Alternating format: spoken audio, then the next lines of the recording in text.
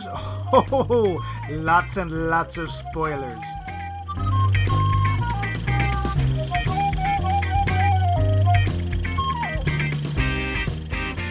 Welcome to another episode of Max Mike Movies, but before we start, we have a little opening note.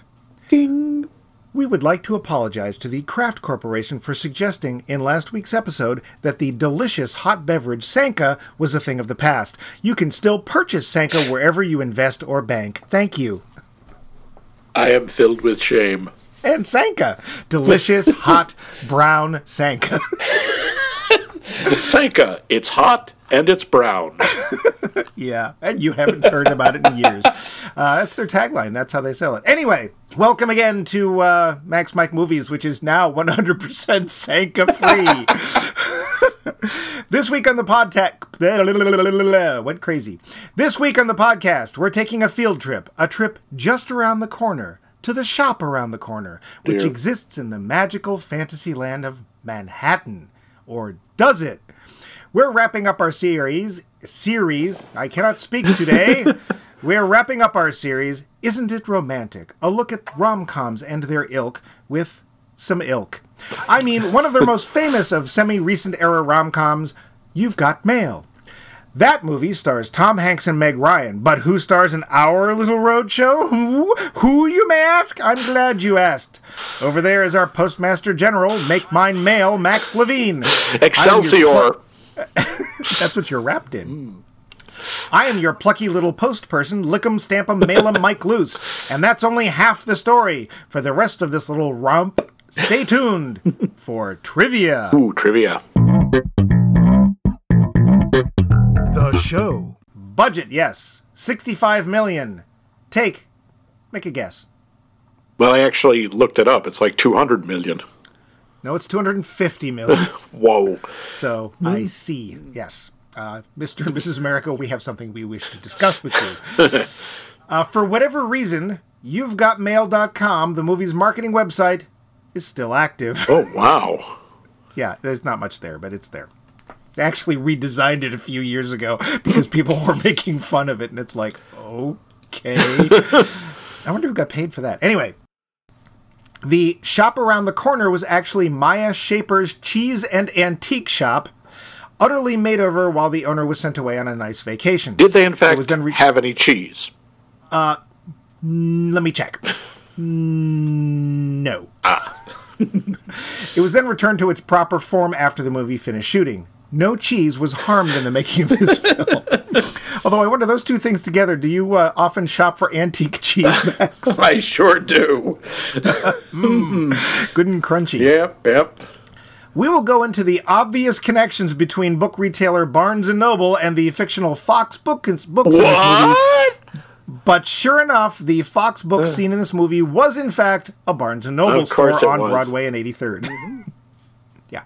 Speaking of Barnes & Noble, and we were, they did actually open the above store in a neighborhood that opposed the move because a beloved local bookstore, Shakespeare & Company, was nearby and it was expected it would close.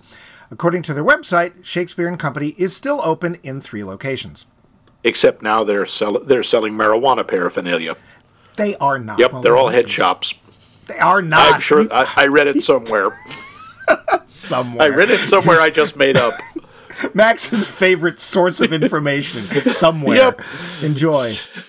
Hey, it's good enough. It was good enough for the former president of Somebody Told Me. That's good enough for me. Okay. As research for their roles, Meg Ryan and Heather Burns actually worked in a small bookstore. Oh God, what kind of freak would work in a bookstore? Yeah, I know. For a week or a day, depending on your source. Wow! Calm down, Daniel Day-Lewis. Yeah, wow. Such method. The film... Yeah, I know. Yeah, go deep there, Dustin. This film is based on a Hungarian play called Parfumerie, in English anyway. I couldn't pronounce the Hungarian. It's been previously adapted into movies back in 1940 and 1949. The first was called by the play's name, Shop Around the Corner. It starred Jimmy Stewart and Maureen O'Hara. The second was called In the Good Old Summertime in 1949 and starred Judy Garland and Van Johnson. One more time in 1963 it was adapted, this time back into a play called She Loves Me. All versions deal with people who can't stand each other in real life but fall in love through the mail anonymously. The third and possibly best-known pairing of Tom Hanks and Meg Ryan, the previous two being the infamous Joe versus the Volcano and Sleepless in Seattle. There was a real story used as the basis for the shop around the corner in this film. It was called Books of Wonder. It, too, is still open. Michael Palin was supposed to be in this movie, but all his scenes were cut. Oh, man. Meaning that they were filmed, but no. Oh. Max, I had a question that I asked, and thankfully I found an answer, and the question was, why the hell is Dave Chappelle here? Oh, actually, I do know this, because he was offered the chance to be in Forrest Gump with Tom Hanks. He was offered the part of Bubba. Yes, he was. And he turned it down, and he regretted it. Yep. Hanks was a friend, and he promised him future work. He got this. Yep. Yeah. Because every time he showed up, I'm like, why are you here?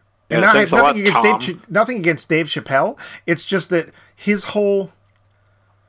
eventual, I don't know how to put this, but his ideas on show business and stuff just seem very much not to be in a rom-com, but whatever. Well, they don't really let him be very funny in this. He doesn't have a lot of funny material. I actually think that's what he's he the does. funniest thing in the movie. Yeah, that's damning with faint praise. Sorry. But we'll get to that. Yeah. Apparently, Meg Ryan was tiring of her usual roles at this point. She was later quoted as saying, quote, that's the sick part. This was not kind of any stretch for me. I can't have that kind of experience again. I'm just not interested in it. Maybe and maybe not, that showed. Yeah. Yet another movie where Hanks plays a character named Joe opposite Meg Ryan. The other one being Joe versus the Volcano. Yeah. I mean, it's not a Tony Danza thing, but whatever. I'll be in it, but I gotta be named Tony. Just saying. Otherwise, I can't remember the character name. I'm sure Mr. Danza is a very nice man. I'm sure he is. Sorry, Tony. And yet, every character is named Tony. Critical response was generally good. Standout comments include, quote, great chemistry between the leads made this a warm and charming delight, and a 3 out of 4-star review from Roger Ebert. He also commented that the main characters were, quote, immensely lovable, end quote. These are things that we shall inspect a little later in the show. This film would make Rolling Stone magazine's list of most egregious product placements in movie and TV history. That's fair. Yes, it's terrible. I think the Smurfs is still worse, but it's certainly in the top 10. Well, the Smurfs would come much later, too. Yeah. Oh, and by the way, have we mentioned that we are still Sanka-free? Speaking of products. Send us money, Sanka. Sank. They haven't got any money. Nobody buys it. Well. All of this and many more. Do you have any trivia you need to add in there? No, that I think was it. Okay. So I'll get to the plot, such as it is. Yes. That's not commentary. That's just, yeah. Meg Ryan plays Kathleen Kelly, owner of a twee little children's bookstore in the Upper West Side of Manhattan. Tom Hanks plays Joe Fox, evil, mustache-twirling owner of Fox Mega Super Bookstores, the dastardly chain of bookshops which have set their sights on the utter destruction of all privately owned bookstores. More or less. Sure. But it turns out there's something else going on. Though each is in a relationship with someone else, they have, by utter chance, met on a chat room in something called the Internet. It's a fad. It'll never last. It'll never fly, Orville. Since then, they have anonymously corresponded through a newly fangled contraption called email. Each comforts the other through the blows of everyday life and business. But when the two randomly meet, they're friendly until Kathleen finds out that Joe is Joe Fox. That Joe Fox. At this point, she can't stand the man who is putting her little store out of business. But Joe, he's slowly falling for Kathleen, not least of which because his current girlfriend is just this side of utterly nuts, as played by Parker Posey. Joe realizes that the woman he's been writing to is in fact Kathleen, while Kathleen remains in the dark.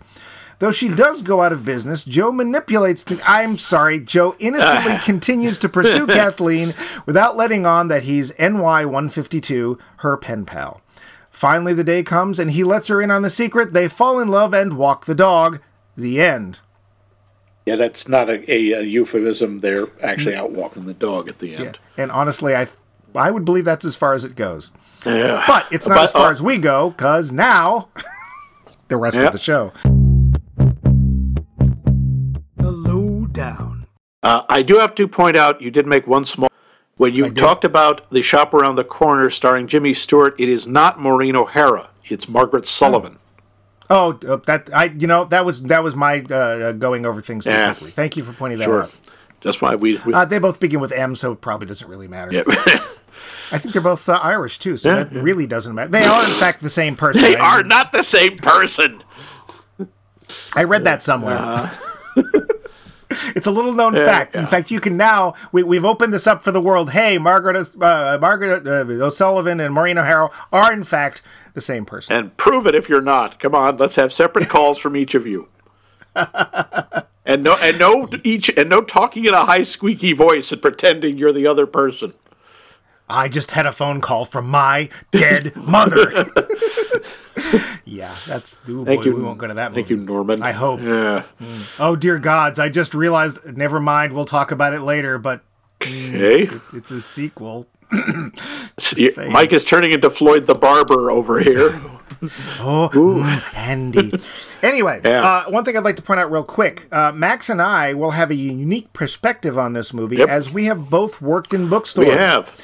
I worked in an adorable, charming, independent bookstore, the heart of the local community, whereas Mike worked for a heartless, brutal conglomerate that was only interested in raping the land and setting puppies on fire. And you forgot pillaging. Pillaging, yes, excuse me. Pillaging and destroying.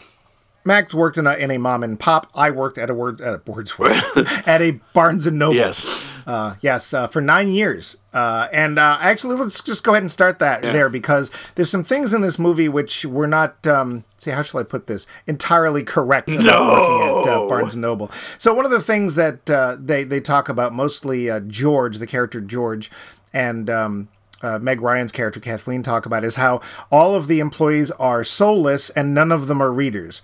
I got to tell you, at least the Barnes & Noble that I worked in, everybody was a reader. Yeah. Everybody could be counted on for favorite authors, favorite book series. They have sections called staff picks. Yeah. And it wasn't, and to be fair, a lot of times it was just like, this looks good, because we had other things to do.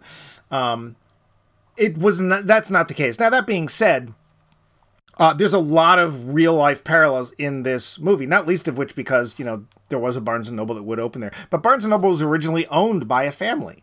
And, I'm sure that they had people like Dabney Coleman in it. So it was, there was a lot of things that really just were Barnes & Noble about this. And sure, Barnes & Noble would move into areas. And they would destroy all other bookstores.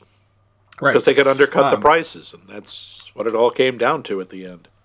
Right. All I care about is cheap books. Well, that's okay, because if not too long after this, Barnes & Noble would get into some trouble. But, it all comes around. And I have to say, having worked at a mom-and-pop bookstore, which was a pretty sizable one, looking at the Shop Around the Corner, I don't know how that thing stayed in business. Yeah. It's the size of a closet. They had about 50 titles, maybe. Yeah. And they didn't sell toys or ancillary items. And they are in one of the most expensive parts of New York. Unless they're charging like $300 for a paperback, there's no way they would have stayed in business. Well, one of the things I'm guessing, and of course this is not mentioned in the film, and to be fair, it's not really a big point of the plot, is that when her mother opened the bookstore at one point when real estate values were down, she bought the building. Yeah.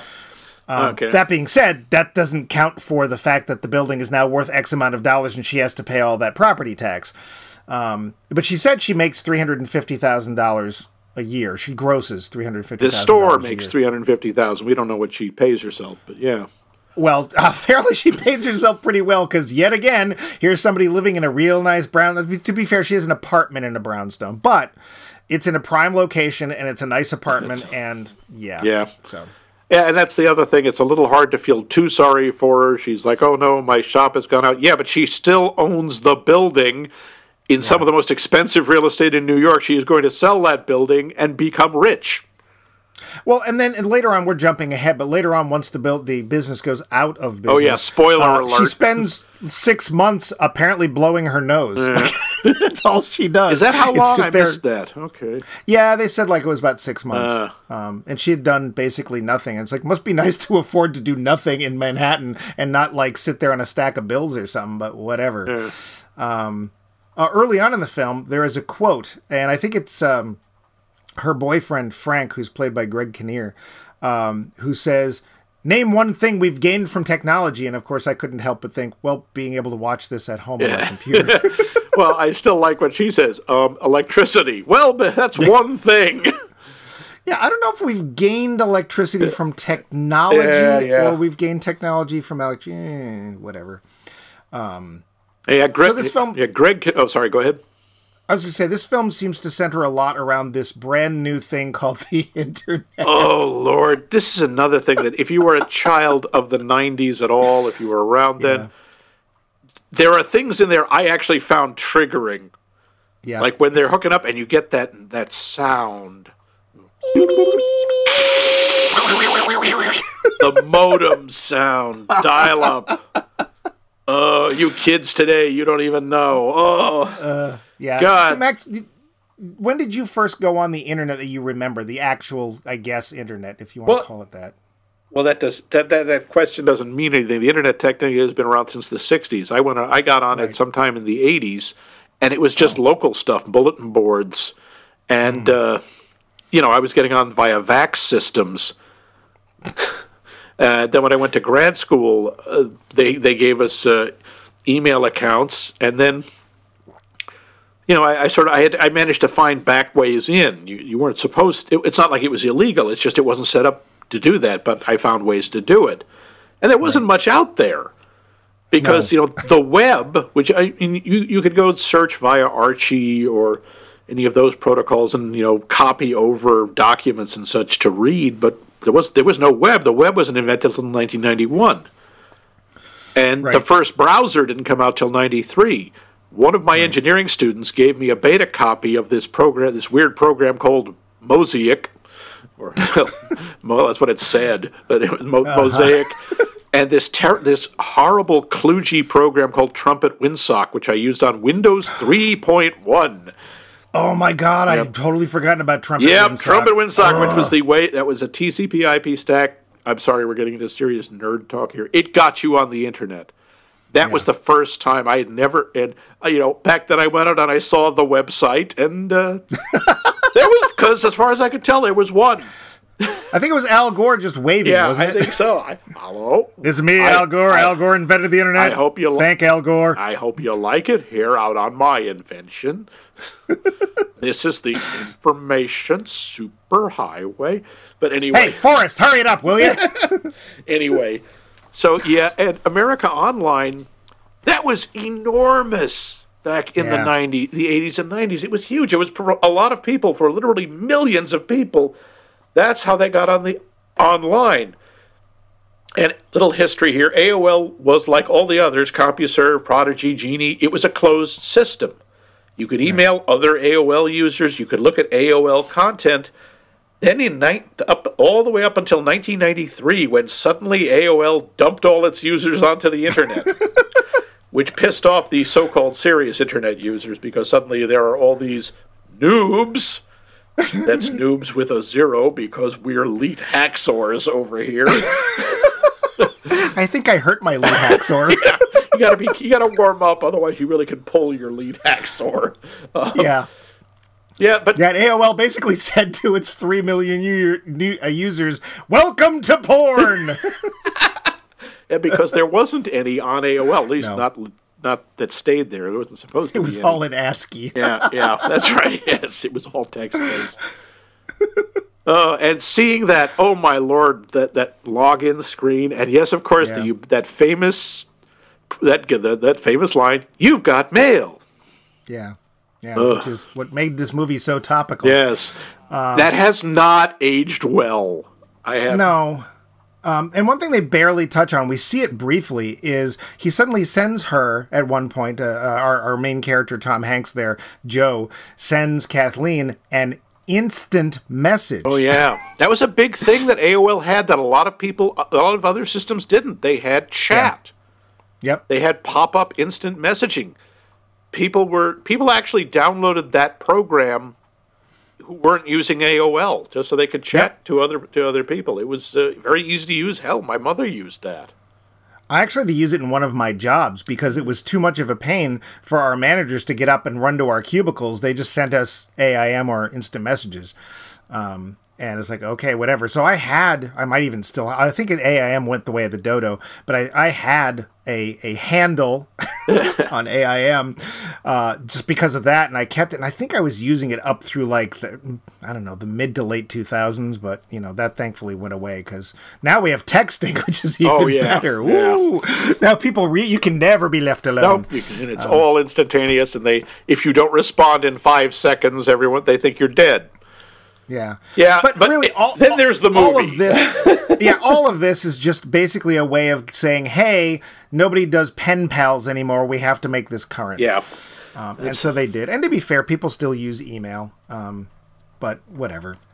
Oh, yeah. That's just us geeking out or nerding out and remembering all this dumb crap we used to have to use, like Pine for email. Anyway, never mind. Yeah. But the movie itself, first off, it starts off on a rather awkward note. Both Kathleen and Joe are in relationships. Yeah. Serious ones. They're like living with their significant others, and they are basically maintaining this email infidelity with another person secretly. I mean, and you can tell they know that they feel it's wrong because they're always waiting for the other. The whole sequence is, the opening scenes are them waiting for the other person to leave the apartment, make sure they're gone, then they clandestinely sneak onto their laptops.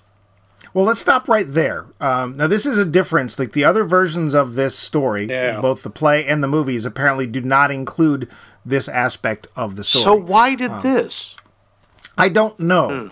And my question is, especially because it's just email, and there's never they set out some ground rules initially, which was no specifics. So no names, no where do I lives, no what kinks am I into. No, what do you do? Not even what do you do for a living? Yeah. So are they cheating on their significant others? In the literal sense, no. In the emotional sense, yeah. Are they? Because then they're cheating in the sense that they're keeping it a secret. They are actively hiding it from the other person. And now the thing is, the other person, their significant others might not care because it's not like they're, sexting or what have you. They're not writing. They're not having cyber sex. They do bring that up. They do. Meg Ryan she points that out. She's not actually doing that. So no, they're not technically doing that, but it also immediately sets up that they're clearly in relationships that aren't going to work for them. You can kind of see why, because, Joe is with Parker Posey, or whatever her character's name is, because all I could think was, hey, it's Parker Posey, who is this hyper-neurotic, incredibly... Again, Parker Posey is amazing in anything she does, and every scene she's in, she walks away with it. Yeah, and with Tom Hanks, which is not easy to do. No, it's really impressive. I honestly think half the time Tom Hanks just sort of stands there blinking his eyes, having no idea what just happened. Yeah, she just talks so much. And Meg Ryan is in this relationship with Frank, which is Greg Kinnear, who is, he does pretty much what he tends to do. He plays a very self-important, self-centered kind of douche guy. I didn't actually find him douchey. I found him kind of wishy-washy. I found him extremely self-important. He was very self-centered. I didn't find him self-important because he never seemed to have the confidence to think that people actually liked what he read. Yeah.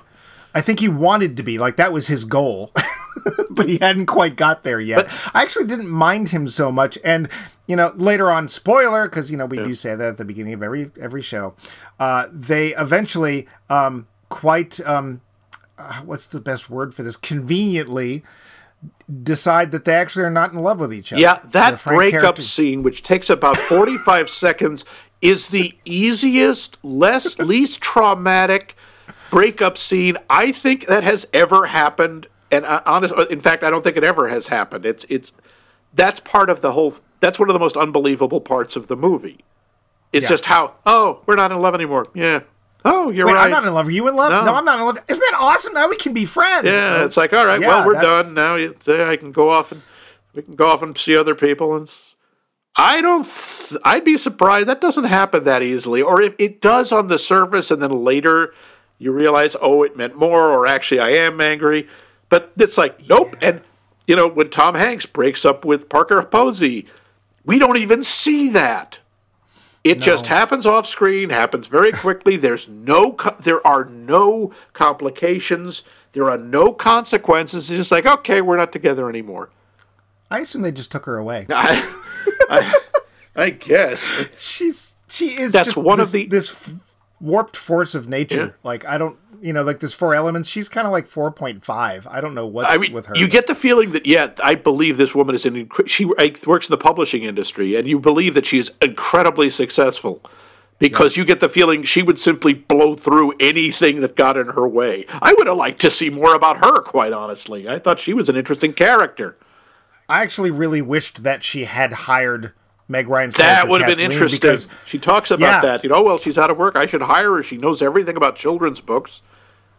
Yeah. And, she was talking about writing, which is a plot element that just gets thrown away. Yeah. Like, because Kathleen is writing a book because Parker Posey, again, we don't know her character's name, it doesn't matter, has told her, you should write. And it's like, oh, yeah, that's a good idea. And apparently she's going well with it, but that never comes to anything. I want to finish up this point, though. To me, they are not cheating on their SOs. Okay. And the first 2 reasons. And the reasons are that they mostly are just talking about incidences in their lives and how they're having trouble dealing with them like you would to a friend. And also because all of their email is so incredibly boring. Yeah, there is that. There's nothing romantic about any of it. There's certainly nothing erotic about it. No, and at one point we hear, because they do an overdub of the email being read to us. We hear like, oh, here's Kathleen talking about the trials and tribulations of the bookstore, and here's Joe talking about something totally unrelated. Yeah. And it's like, are you guys even talking to each other?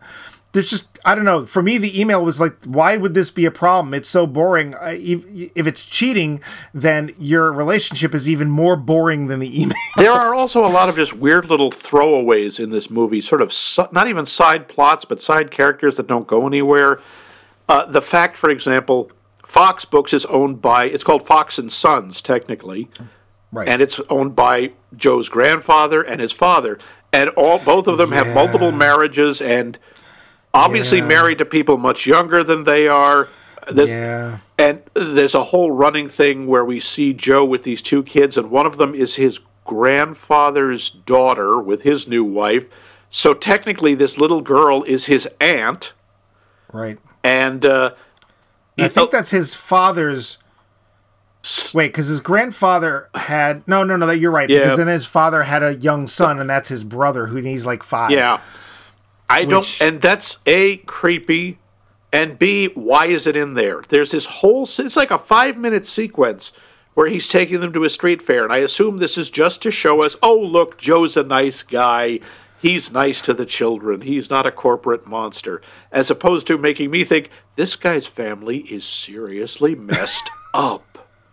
Did you hear banjos? I thought there were banjos at that point. And there's another subplot, and this makes no sense, where his new stepmother or step-girlfriend, I don't think his father actually married her. They were talking about that. She keeps hitting on him, on Joe. And yet... with the nanny? No. No. I know who you're talking about. Okay. Janine or Billion, right. Whatever. Well, she shows up once. Twice. Remember when the daughter is doing a recital and she's sitting there? Yes, I remember. Why did you have to bring that up? Because it's that song from Annie. Yes, the kid is singing "The Sun Will Come Out Tomorrow," and in that, the step girlfriend is sitting there trying to put her hand on Joe's leg, and it all ends up as a punchline that she eventually runs away with the female nanny. Yeah. So this. The whole place, is she bi? We never find out. She's not even a character. She's just sort of a plot point. I guess. It's not an interesting one. Well, it's literally only there so later on when she runs away from Joe's dad, we can have a scene with Joe and Dabney Coleman on his boat. Yeah. Which then furthers the plot by... Yeah. Well, the boat doesn't sink, so... I don't know. I would like to point out real quickly, we're talking initially right here about a lot of plot points, which would obviously be related to the script. The script for this film was written by somebody that we've talked about recently. It's Nora Ephron, generally a very well thought of author, and in this case, she also directed the film, and we'll talk about that. She, if you don't remember, also wrote When Harry Met Sally, among other things. Yes, she did. But she's usually a very witty, very funny writer. Yep. I don't know what went wrong here. Because most of this movie is not funny. And, I realize I'm jumping ahead here, but it's also it's not very charming. Well, and boy, is it trying to be. Isn't it? Mm. I mean, so my specific note for that little street festival, whatever it was supposed to be, was the festival montage is just too precious for words. God, seriously. I mean, if you don't know the definition of the word twee, just watch this series of images of him and the kids, because there's face painting and giggle. It's so much fun, giggle. And there's this cute little, I don't know what the damn game's called, where you have the hammer and you hit the strength, weight and it the hits strength the belt. tester, yeah, yes. It's a little tiny one just for kids, and oh, look, he fakes that he doesn't do. Oh, it's so cute and charming. Yeah, it's not. So, it's just I don't know about you, Max, but I did learn one thing, and this is in the background of a shot, and I don't know if the cameraman just didn't notice the sign, and but I was, not that interested in Meg Ryan at the time, so I happened to look into the background. There's this giant sign behind her at one point that just says, "Pancakes make people happy." Well, that's hard to argue with. The best part is that you don't know what the business is because you can't see that sign. You just now know somebody felt the need to illuminate the words "pancakes make people happy." Yeah. So that's a gift. Another thing, Max, I know you're sort of a fan of like old New York and stuff. I've never been there. I know that you both of us have had food from there, but Zabar's. You will speak the holy name with respect. Zabar's, the greatest deli in the world. Well, it's obviously not just a deli. No, it's like a shopping market. Carts. Yes, they do. They have shopping carts. And, mighty Zabar's. Lines of people. I have it on good authority that they have very nice smoked salmon. They have the best smoked salmon I've ever had in my life. I mean, Max is my authority. Yes, so that's how it's really good. It's also insanely expensive. So, aren't their bagels also pretty good? Actually, their bagels I always thought were only okay. They're not a bakery. That's not one of their specialties. I think so, anyway. But they are like a very long-standing, well-known, and beloved New York deli of the proper kind. They are an institution.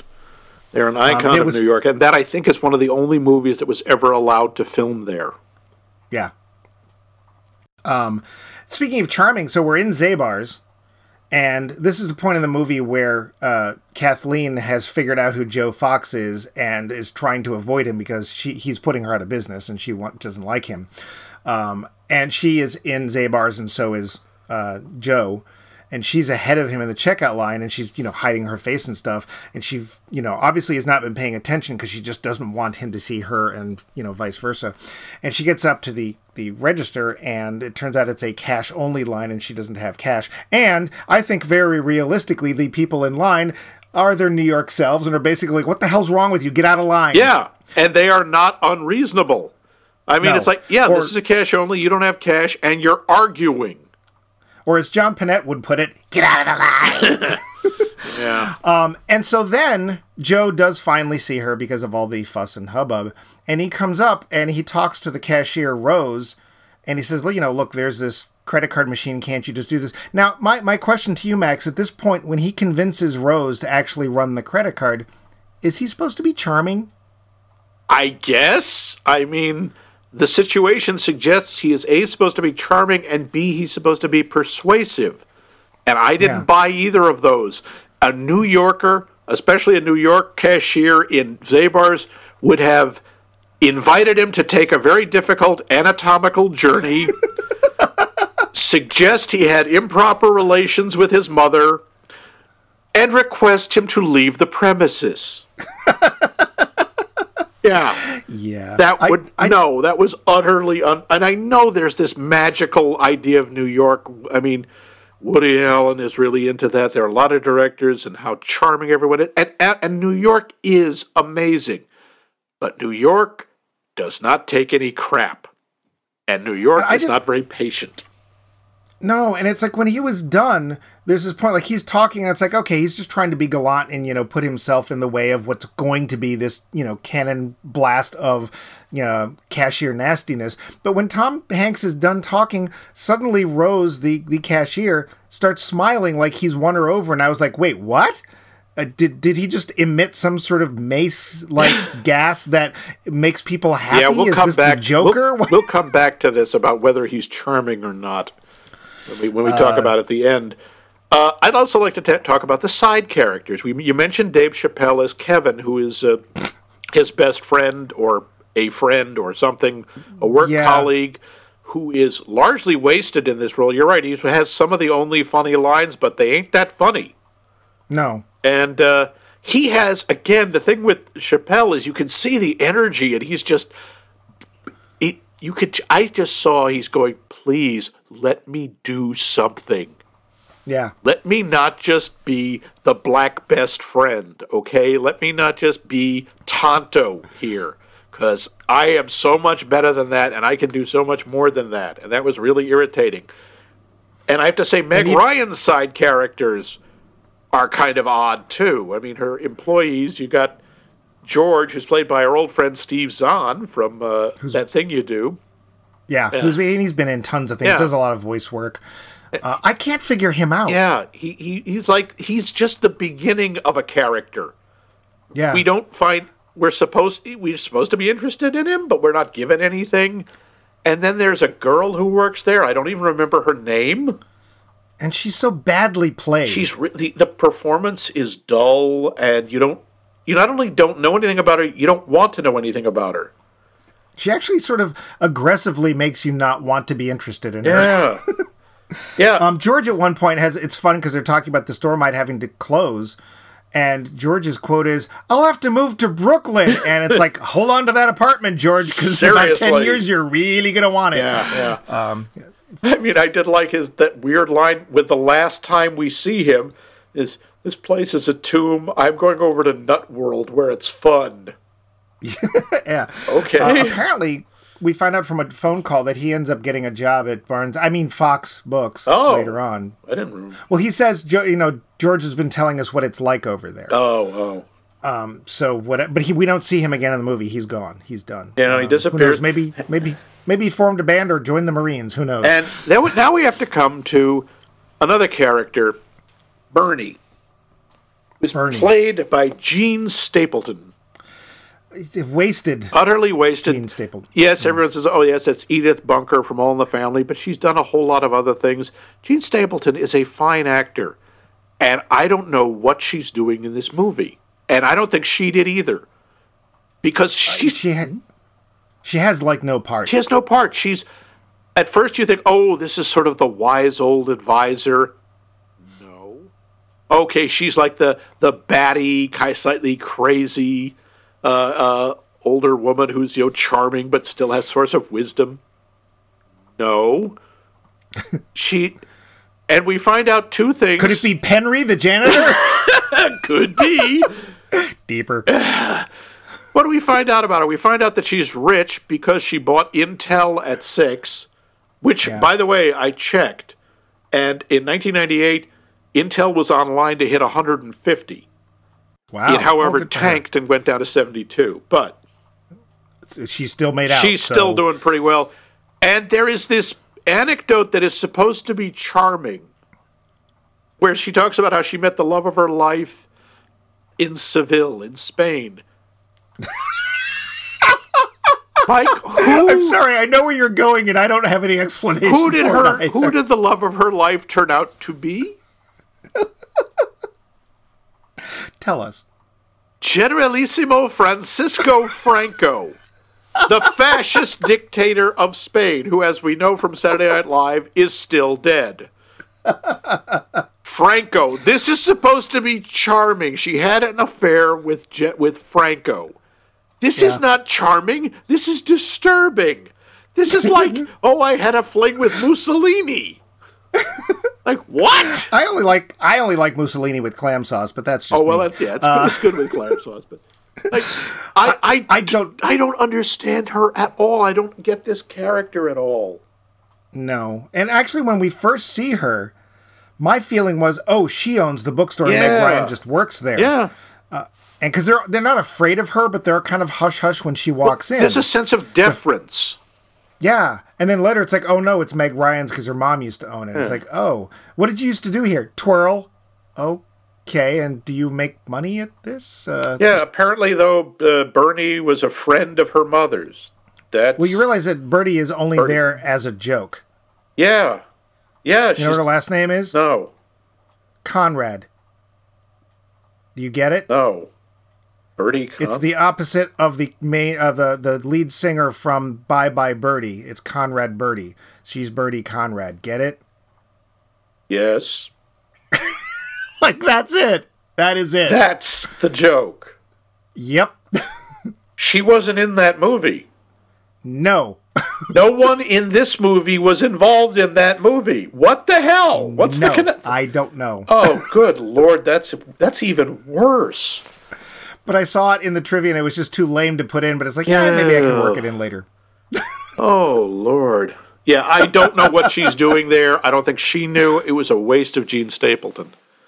Yeah, which is a shame. It really is. Hey, in the Let's Look Back and It's a Lot of Fun category, Movie Phone! Oh, welcome to Movie Phone.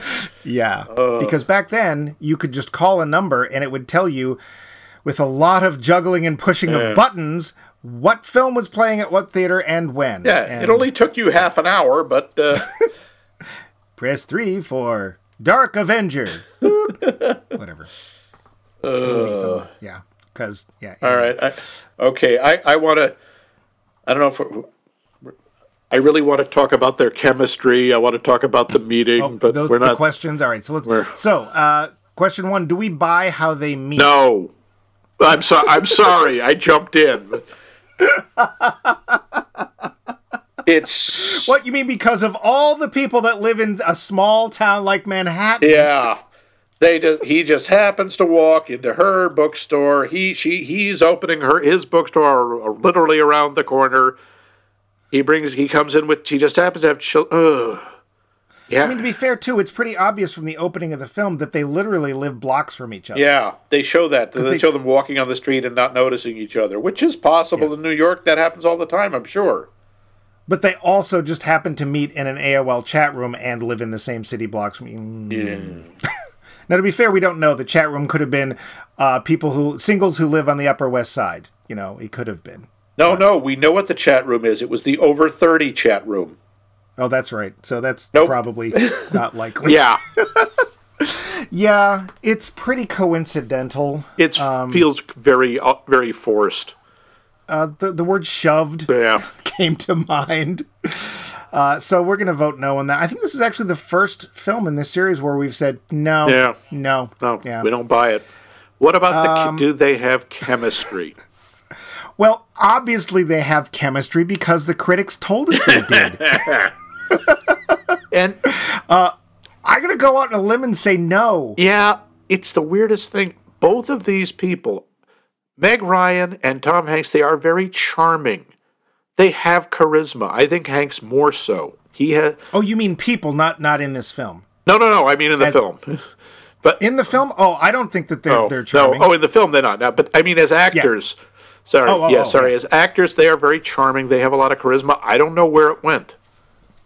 I don't know what happened because I barely buy them as friends. Becoming friends in this. I don't get any sense of romantic chemistry between them. I mean, she doesn't even do her Meg Ryan smile. No, she doesn't do a little scrunched up cutie smile. She doesn't do that. No. It's related to the directing, which I'd like to get to after we get to our little points, because directing for me doesn't, I'm not usually aware of it so much unless it's one of the real biggies like Coppola or something like that, and I start noticing the way that they're using the camera and stuff. Mostly with films like this I don't notice it, but and we'll get to this in a sec. I agree, I didn't feel like they had chemistry either with themselves or, quite honestly, with anybody else in the movie. Yeah. Like her and Frank. Okay. Nothing. No. Him and Parker Posey. Honestly, I don't think Parker Posey in this film needs anybody else. She is able to supply whatever she needs within seconds. Yeah. It's like, do I need somebody to talk to? No. I'll just continue the conversation on by myself. Because half the time she's talking, Tom Hanks never gets a word in. So the final question, and I'll throw this one, is do we expect they'll stay together based on how they fall in love? Do we buy that thing at the end? Well, you start this one. Do you buy that? Because at the end they finally meet up and... I think the dog's happy. Yeah. Right? It's got people to pet it and to walk it and feed it. I think the dog's going to be... It's so funny. For these two actors, and the third of their outing in this type of film... I honestly get no feeling at all. Yeah, I believe that part you said where Meg Ryan was talking about she didn't want to do this stuff anymore, because it really feels like she's just sleepwalking through this. Well, let's get to the direction then. Yeah.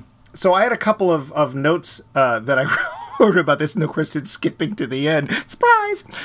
One of them was a simple premise, gracelessly executed.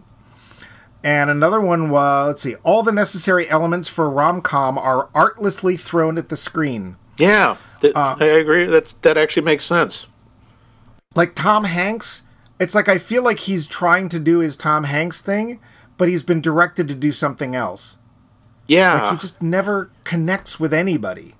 It slips through. Sometimes you get that Tom Hanks-ishness, but it's always misguided or misplaced. It doesn't. Yeah. The character Joe doesn't make a lot of sense. No. Because they sometimes play him as the heartless businessman, and he's clearly grown up in a very dysfunctional family and would have serious trust issues with anybody and have trouble with forming a real relationship. But we also see he's the one who's supposed to be the admirable one, the realist, and he is a manipulative little bastard in this. Especially once he finds out that Kathleen is a shop girl. Gal. Yeah, shop gal. His AOL chat friend. He figures it out and doesn't tell her. And proceeds to use this information in the most manipulative, cynical way possible. Yeah. He is literally like talking... when he shows up for their supposed date, the first time they meet, he comes in and doesn't tell her that he's NYC 152. He just is himself and begins bad-mouthing NYC 152. And they have this what is supposed to be cute of what the 152 is, and the 152 scars from his nose job or whatever. But it's supposed to be adorable. I don't remember most of it, and I just saw it last night. Yeah, me too. Yeah, no, it's like he basically she's finally learned that, or not learned, I should say. She's finally decided that maybe Joe isn't such a bad guy and she can be friends with him up to a point because he brings her daisies when she's been sick for 6 months or whatever. But then he specifically uses their conversations in person to bolster her interest in NY-152. So the manipulation is actually quite disgusting. Yeah, it's stalker level stuff. But it's even worse than that, because he's not only stalking her, he's molding her opinions about him without her knowing that that's what he's doing. And then there's a scene, so they set up a date that these two are finally going to meet. These two chat room / email buddies are going to finally meet, and it's in this park, and the person's going to have this dog named Berkeley. Brinkley, Berkeley, whatever, who cares? True. The dog was cuter than either of them. Yeah. And so he's going to come around to Ben, and he's calling for the dog Berkeley, or Bentley, Berkeley, Bentley, whatever. Binkley. And Hinckley. Hinckley. I think it was Hanley. That's right. That's a real deeper. The dog comes around the corner. Then we slowly see Tom Hanks, and I honestly wanted her reaction to be running at him with a knife. I have in my notes. There is that line she says when she looks at him and goes, "I wanted it to be you." And I have. It should have been, "You sneaky, manipulative son of a bitch. I am going to murder you so hard your whole family will die." That is how a sensible, sane person would react when she realizes this level of horrible, horrible behavior. And we're supposed to think it's cute. It's just awful. Ugh. And it just makes me wonder how this movie did so well, because rom-coms are not my thing, but most of the other films in this series, I'd say, 6 out of 8 of the other films in this series, I enjoed. Yeah. They were fun. They were light. They were nice. Yeah. Some of them were funny. We'll get there. I do like rom-coms. I've seen 6 out of the 8 of these, the ones we did before. I hadn't seen Down with Love, and I hadn't seen all of this. Mm-hmm. And this, as you said, had all the elements. It should have worked. It had a great writer. Nora Ephron's terrific. It had a really good cast, for the most part, at least of the major characters, and a great setting, and even a cute idea, which has clearly worked. Well, actually, I don't know how successful the other versions were, but it's worked well enough that people have done multiple versions of it, and I don't think it worked. Well, one of them had Judy Garland in it. I imagine it was at least partially successful because she was kind of huge. Yeah, I know not everything. The other had Jimmy Stewart. I mean, I know, for example, one of our listeners, a Valerie Coons, something like that, I don't know, is a fan of the original film. She quite likes the original film. And she was both unhappy and potentially happy that we were going to do this film because she's not a fan. But we'll get to that at the end. I was very surprised, especially in the writing, because we'd just done When Harry Met Sally, and admittedly there was a couple issues we had with the film, but in general we both thought it was fine. Yeah. It was nice. It was happy. It was we funny. Liked some of the ancillary characters a little better in some ways, but I just was like, what happened? Is this a first draft from like 10 years before that, or? Yep. I don't know. Speaking of the side characters, pour one out for the fallen homie Bruno Kirby. Oh yes, poor Bruno. And again, there's characters in this film that I honestly don't know why they're there. So the father and the grandfather of Joe Fox, they literally only exist really to show their disgusting relationships and the children from those relationships that themselves don't have any bearing on the plot, except I guess to show that Joe's great with kids. Something like that. Yeah, I don't know why they're there. It feels like, this was going to be something, and then it wasn't. And the thing is, I wonder how much was cut, because this movie still tops out at almost 2 hours, which for a rom-com is very long. Yeah, and Michael Palin was supposed to be an author that frequently gave signings at the bookstore, and if they managed to cut every mention of him out, it makes me like, what is the ratio in this film of good to bad, or well, I shouldn't say that, but cut to not cut? Yeah. I mean, it's got to be close to like 1 to 20. How do you cut Michael Palin out of your movie? That's just awful. God. I don't know. I honestly wish that like Michael Palin had been there, and him and Dave Chappelle went off and made a better film. Oh my God, I would have totally watched a movie with those two. Yeah, that would have been interesting, actually. And even Parker Posey could have come along. I think that would have been a great movie. Sure. I wouldn't have minded at some point if, just to see him looking startled, the Parker Posey character and the George character got together. Yeah. I would love to have had, what's that actor's name? Steve Zahn. Steve Zahn. I would have loved to have Steve Zahn just sit there blinking while she just went on some rant with herself and then like defended the other side of her own argument. I think that would have been funny. I would have loved to see that. Yep, that could have worked. But I'm mostly out of notes for this one. How about you? The one thing I'll say, it is a nice little nod to New York. It makes New York look very nice. Of course, it helps when you're looking at one of the richest sections. So, of course, it's very clean. And we'll say this, that at least there was a black character. Literally one. But it was just so heartbreaking to see rich white people in trouble in New York. Oh yeah, because it's so sad. And I honestly think they live about a block from Harry and Sally, but whatever. Probably. Well, I think we should get to that part. How do we feel about this? Yeah, this is going to be the big reveal. Okay, folks, everybody sit down. The roundup. Max? Yeah? So you haven't seen this before? This is my favorite movie of all time. Yeah. Didn't see that coming, did you? Up yours, Wizard of Oz! Forget you, Godfather. Screw Star Wars. Yeah, that's right. Yeah. You've Got Mail is a cinematic triumph. That's right. Yeah. Today's episode brought to you by M. Night Shyamalan. And don't forget to drink wonderful Sanka along with it. They'll say, "Thank you." Oh, they won't. No, they really. I just made that up. Really won't. No, so you had seen this before, or that you'd seen part of it before? Part of it on TV, and I got so irritated by it. The only part I liked it, because it seemed like it was out of another movie, I thought was cute, was Tom Hanks' little thing with the Godfather. Yeah. He's saying, it's the I Ching. It's all knowledge from there. What should you take on vacation? Leave the gun, take the cannoli.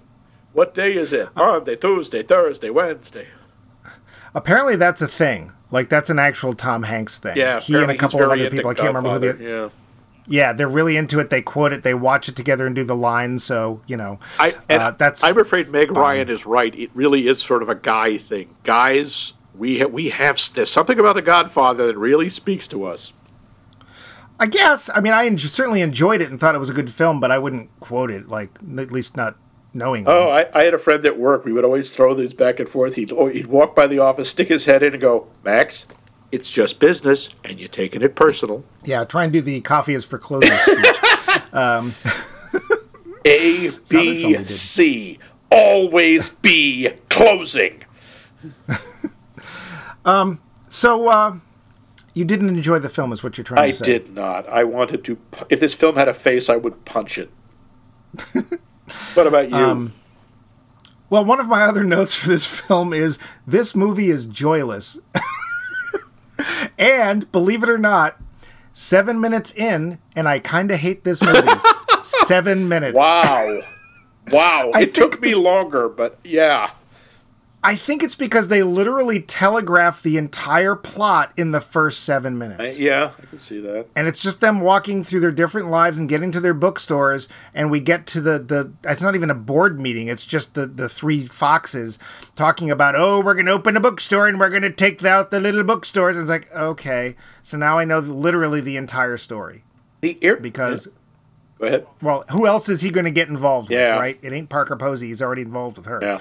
It ain't going to be Greg Kinnear, because it ain't that kind of movie. And so it's going to be Meg Ryan. Yeah, and they cheat on one of the standard romantic comedy tropes. One of the oldest tropes, they start out hating each other and then they love each other. And here, they start out hating each other's real-life personas, but already like each other's online personas. That's just confusing. And again, there's a level of dishonesty to it. Yep. Well, and there's also just, again, the directing.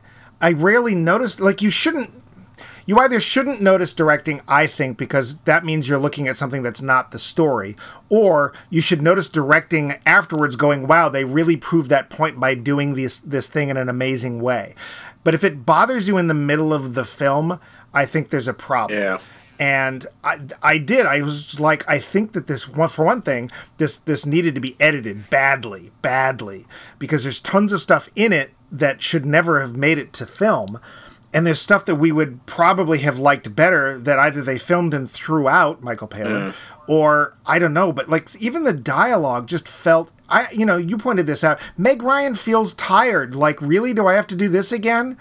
And in our way, we're like, do we have to watch this again? Yep. But certain things, like emotions from the characters, like at the point where the bookstore closes, we know Kathleen is heartbroken because she tells us she is. We don't really, we don't really see it. We don't really buy it. No. She literally says, I'm heartbroken. Yeah. I'm dying. I'm dying. I'm dying. Thank you, Mrs. Howell. But, one of the things that I thought illustrated, it's a little throwaway when they're trying to fight back, when she's trying to follow his go to the mattresses advice, and she's in the back, and they're all, a lot of customers in, and she's like shadow boxing and trying to get herself worked up. Didn't that feel horribly fake to you? It so did. It was so low energy and so like, you're just, keep flailing. If she'd had a wire hanger, it would have worked better. There's no energy behind it. And I'm thinking, if you actually tried to punch someone like that, you'd break both your hand and I think your back. Yeah, it just felt like I'm being goofy now. I'm psyching myself up in a quirky, cute way, and like, you really look tired. You look like you can barely lift your arms. Yeah, and that defined a lot of her performance for me. It's like, I'm just not going to try very hard. And one of my other notes here: are we supposed to like anyone in this movie? Well, we do. We kind of like Parker Posey's character, and. Well, we find her interesting. I don't know if I like her. There is one standout performance in this film. The dog? Yep. Yeah. The dog is adorable. The dog is really sweet. The dog is the nicest character. I want the dog to open a bookstore. And I believe it's a dog. Yeah, I absolutely believe it's a dog, and I believe the dog actually likes people because it's a golden retriever mix, and of course they love everybody. So I think that we have to basically say that if you have not seen You've Got Mail, consider yourself lucky. Yep, you've got warning. Yeah, but I think that puts an end to our little rom-com yes, it trip, does. at least for now. I believe so, but first a little bit of business. That. Yep, you can always check out our back catalog of episodes at maxmikemovies.com. You can find us on the podcast app of your choice, as you probably already have, the Google app or the Apple app or iHeartRadio. We're on Spotify. We're probably in other places they just haven't told us about. You can find us mediating socially on the Twitters and the Facebooks and Max Mike Movies. And, of course, you can email us with questions, comments, lavish praise, death threats, savagery. Coffee coupons. Sanka coupons. Thank you. Sanka, by the way, if you are happy for all these mentions, please don't feel you have to send us any of your product. Really don't. Don't bother. Really, it's made with the great taste of pear. That's baby sham. But you can email us at literally us, at maxmikemovies.com. Yes, but next week we're moving on to a new series. Yes. Ooh, new. Yes. This series is going to be called Leave 'Em Wanting More. Yep. Because we're talking about the wonders of sequels. Yeah, sequels. Because that's an old vaudeville saying, leave them wanting more, meaning the audience. Yep. And the idea behind that, of course, is that if you leave them wanting more, they'll always be hungry for your stuff. Yep. But are we? The way we'll find out is by looking at a sequel. Yeah, a bunch of them. Next week. There are some that we love, some that are terrific, and some that we go, why was this inflicted upon us? Yep. Next week, Next week, what are we going to see, Max? Are we going to be inflicted, or are we going to go, ooh, Andy? You ask me this on the day of my daughter's wedding? I cannot believe you show me such disrespect. Yes, we're going to be watching the sequel to a movie we talked about a while back, Godfather 2, Electric Boogaloo. And just so you know, that was not Bumpy's head. It should have been, and I'm not saying it won't be at some point. Join Max, me, and Bumpy next week for Godfather 2.